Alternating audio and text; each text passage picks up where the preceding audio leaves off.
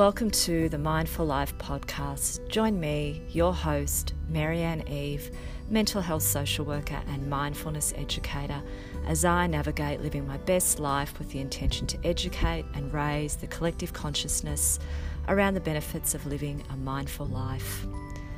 Each week, via the Mindful Life podcast, I will bring to you a range of content, including special guests that explore mindfulness, mindset, and mental health. Are you feeling tired, or are you under stress?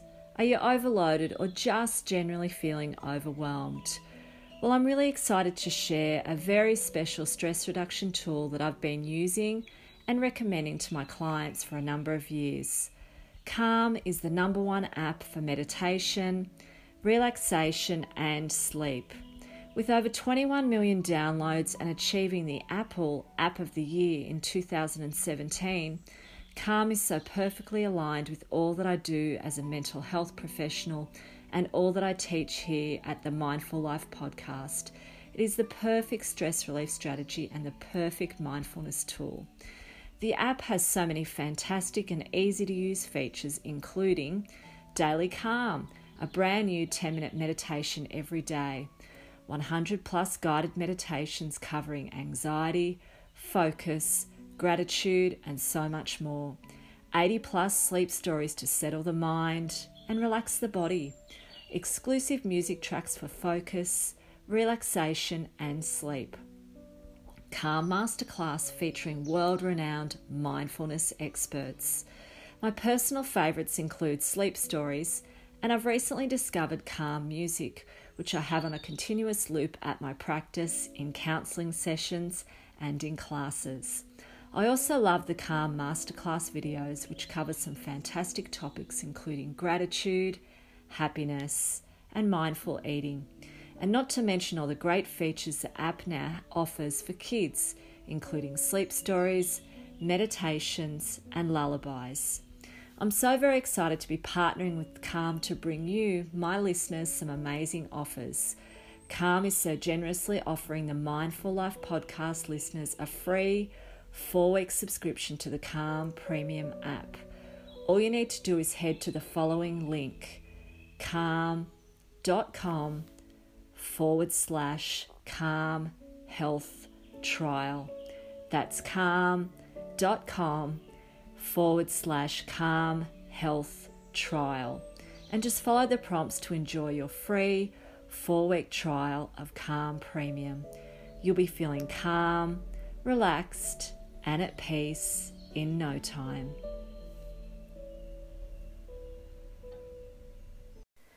The Mindful Life podcast acknowledges the Wurundjeri people, who are the traditional custodians of the land on which this podcast was recorded. We recognise their continuing connection to land, water, and community, and pay respect to their elders past, present, and emerging.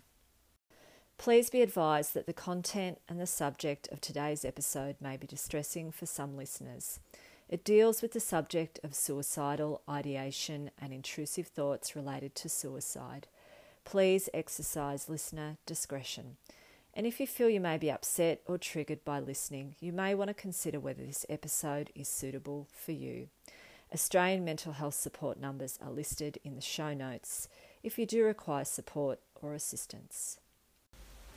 Hello, and thanks for joining me for episode number 33 of the Mindful Life podcast. Today, September the 10th, is World Suicide Prevention Day. Every year here in Australia, 8 people a day end their life via suicide. It is the silent killer of our population, and sadly their stats are climbing each year. As a community, we all have a role to play. We can help to raise awareness and reduce these stats by equipping ourselves with the knowledge and skills to provide initial support and referral options to those we are concerned about. Asking the right questions and providing a non-judgmental listening ear just may save a life. Today, September the 10th, is World Suicide Prevention Day. Suicide is an issue that impacts many people. In my opinion, it's a public health issue here in Australia. Every year in this country, approximately 400,000 Australians experience suicidal ideation. That is, 400,000 people have thoughts to end their life. 65,000 people make an attempt to end their life, and 35,000 people are admitted to hospital for suicide-related injuries. And sadly, approximately 3,000 Australians die each year from suicide. The figure for 2017 was actually 3,128 deaths via suicide in this country. This figure is rising every year. That equates to approximately a little over 8 deaths a day in this country via suicide. So those stats are pretty confronting and pretty sad, and they're really hard to digest. Suicides are not reported in the media. There's so little being done to raise awareness. And as I've said, the figures are climbing every year. In terms of my professional experience, I've worked as a professional helper for just over 25 years, and during that time, I would have supported well over 100 people who are having some sort of suicidal ideation or displaying suicidal behaviours, or who have in fact made attempts to end their life. In terms of my current experience in my private mental health counselling practice, it's not unusual for me to be supporting between 1 and 5 clients who are experiencing active suicidal thoughts and behaviours. Having a background in clinical mental health, I am very comfortable managing risk. My role is to work with the client to keep them safe. But on a daily basis, I am completing what we call a suicide risk assessment. This is working with the client to keep them safe. And I'll talk a little bit more about what is involved with the suicide risk assessment a little later. But firstly, let's discuss how we all as a community can work to keep these people safe. Because it really isn't just up to the mental health professionals. Everyone has a role to play. I think the most important thing is to open up the conversation. If you're worried about someone, ask them if they're having thoughts of harming themselves. Start with asking them, are you okay? Is there anything you'd like to talk about?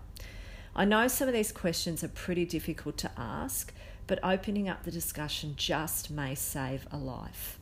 Now, I certainly wouldn't expect people to be undertaking a detailed suicide risk assessment, but there are 3 questions that mental health workers do ask when completing a risk assessment of a client who's experiencing suicidal thoughts. So these are as follows. Number 1, are you having thoughts of harming yourself or ending your life? Now, thoughts don't necessarily equal someone intending on ending their life, but if there's suicidal thoughts there, then obviously the person's feeling pretty low. Number 2, do you have a plan? Are you thinking about specific ways you would end your life? Number 3, now this one is really important and it's the deal breaker. Do you intend on acting on these thoughts? And I'd just add to that, asking the question, can you guarantee your safety? So obviously if the client intends on acting on the plan that they've outlined, things are pretty serious and the risk is what we call imminent. So that means we're at a point where things are, I would say, an emergency. So these are the most vital questions to be asking, and these are the questions that make up a suicide risk assessment. If those 3 boxes are ticked, if there's thoughts, if there's a plan, and if there's intention and an inability to keep themselves safe, I would then be looking at seeking immediate support for the client. And this is not a negotiable. This support would be in the form of emergency services, so calling an ambulance or getting the client transported straight to the ED, so the emergency department of the hospital, where they can be assessed by a mental health professional. Now, if there are thoughts and a plan, but no intention, I would still look at getting some immediate support, taking into consideration that you, the individual, are not trained in mental health and not able to thoroughly risk assess the client, it would be important to get some professional support immediately. So this could be in the form of calling a statewide mental health number, and I'll list those in the show notes, the statewide mental health numbers for Australia. International listeners, please access your state mental health support numbers online. So obviously getting support is vital regardless of the risk, but of course imminent risk requires immediate support, and non-life-threatening risk, of course, also requires timely support. Now, I think GPs, your general practitioner, are often the best place to start for all mental health issues, and particularly for those that don't present imminent risk. So GPs are trained in mental health, and they can provide initial as well as ongoing support to the individual, and then they can then also refer them on to someone like myself, or they can refer them on, of course, for more intensive support if that is needed. So again, just reiterating, providing support in a non-judgmental way, asking the questions, being compassionate and empathic. Sometimes just being that listening ear may help someone get through a tough time. And most importantly, don't be afraid to ask the tough questions that I've just outlined. It will likely be a relief for the individual to be asked, and a relief for them to get it off their chest, to actually talk about what's going through their mind, and then work with them to get them linked into some supports. Reaching out and having a conversation with someone just might save their life. So thanks for stopping by and listening to today's episode on suicide prevention on this World Suicide Prevention Day. It really is a very difficult and confronting subject, and one that touches the lives of many people. We need to keep talking about suicide, and we need to keep working to remove the stigma and to raise awareness. Not just people like me. I work in the field, and it's my job to keep raising that awareness and educating people, but it's also up to individuals like yourself to talk about it and get out there and educate and raise awareness as well. We all need to contribute to the conversation and help to raise awareness. So if you have learnt something today or found it helpful, please feel free to share this episode. You never know, it just might help or even enlighten someone else. And if you are listening via a podcast that allows you to leave a review, please consider leaving a few kind words and hitting those stars. And until next time, may you have peace in your thoughts and your hearts, and share it with others. If for any reason you have found the content of today's podcast triggering or distressing in any way, please consider accessing some professional support. Australian mental health telephone support numbers are listed in the show notes.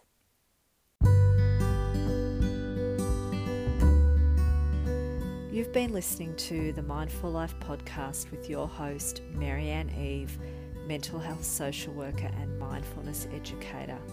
If you'd like further information or you'd like to connect, feel free to make contact via Facebook or Instagram under the handle Mindful Life Podcast, or via email mindfullifepodcast@gmail.com.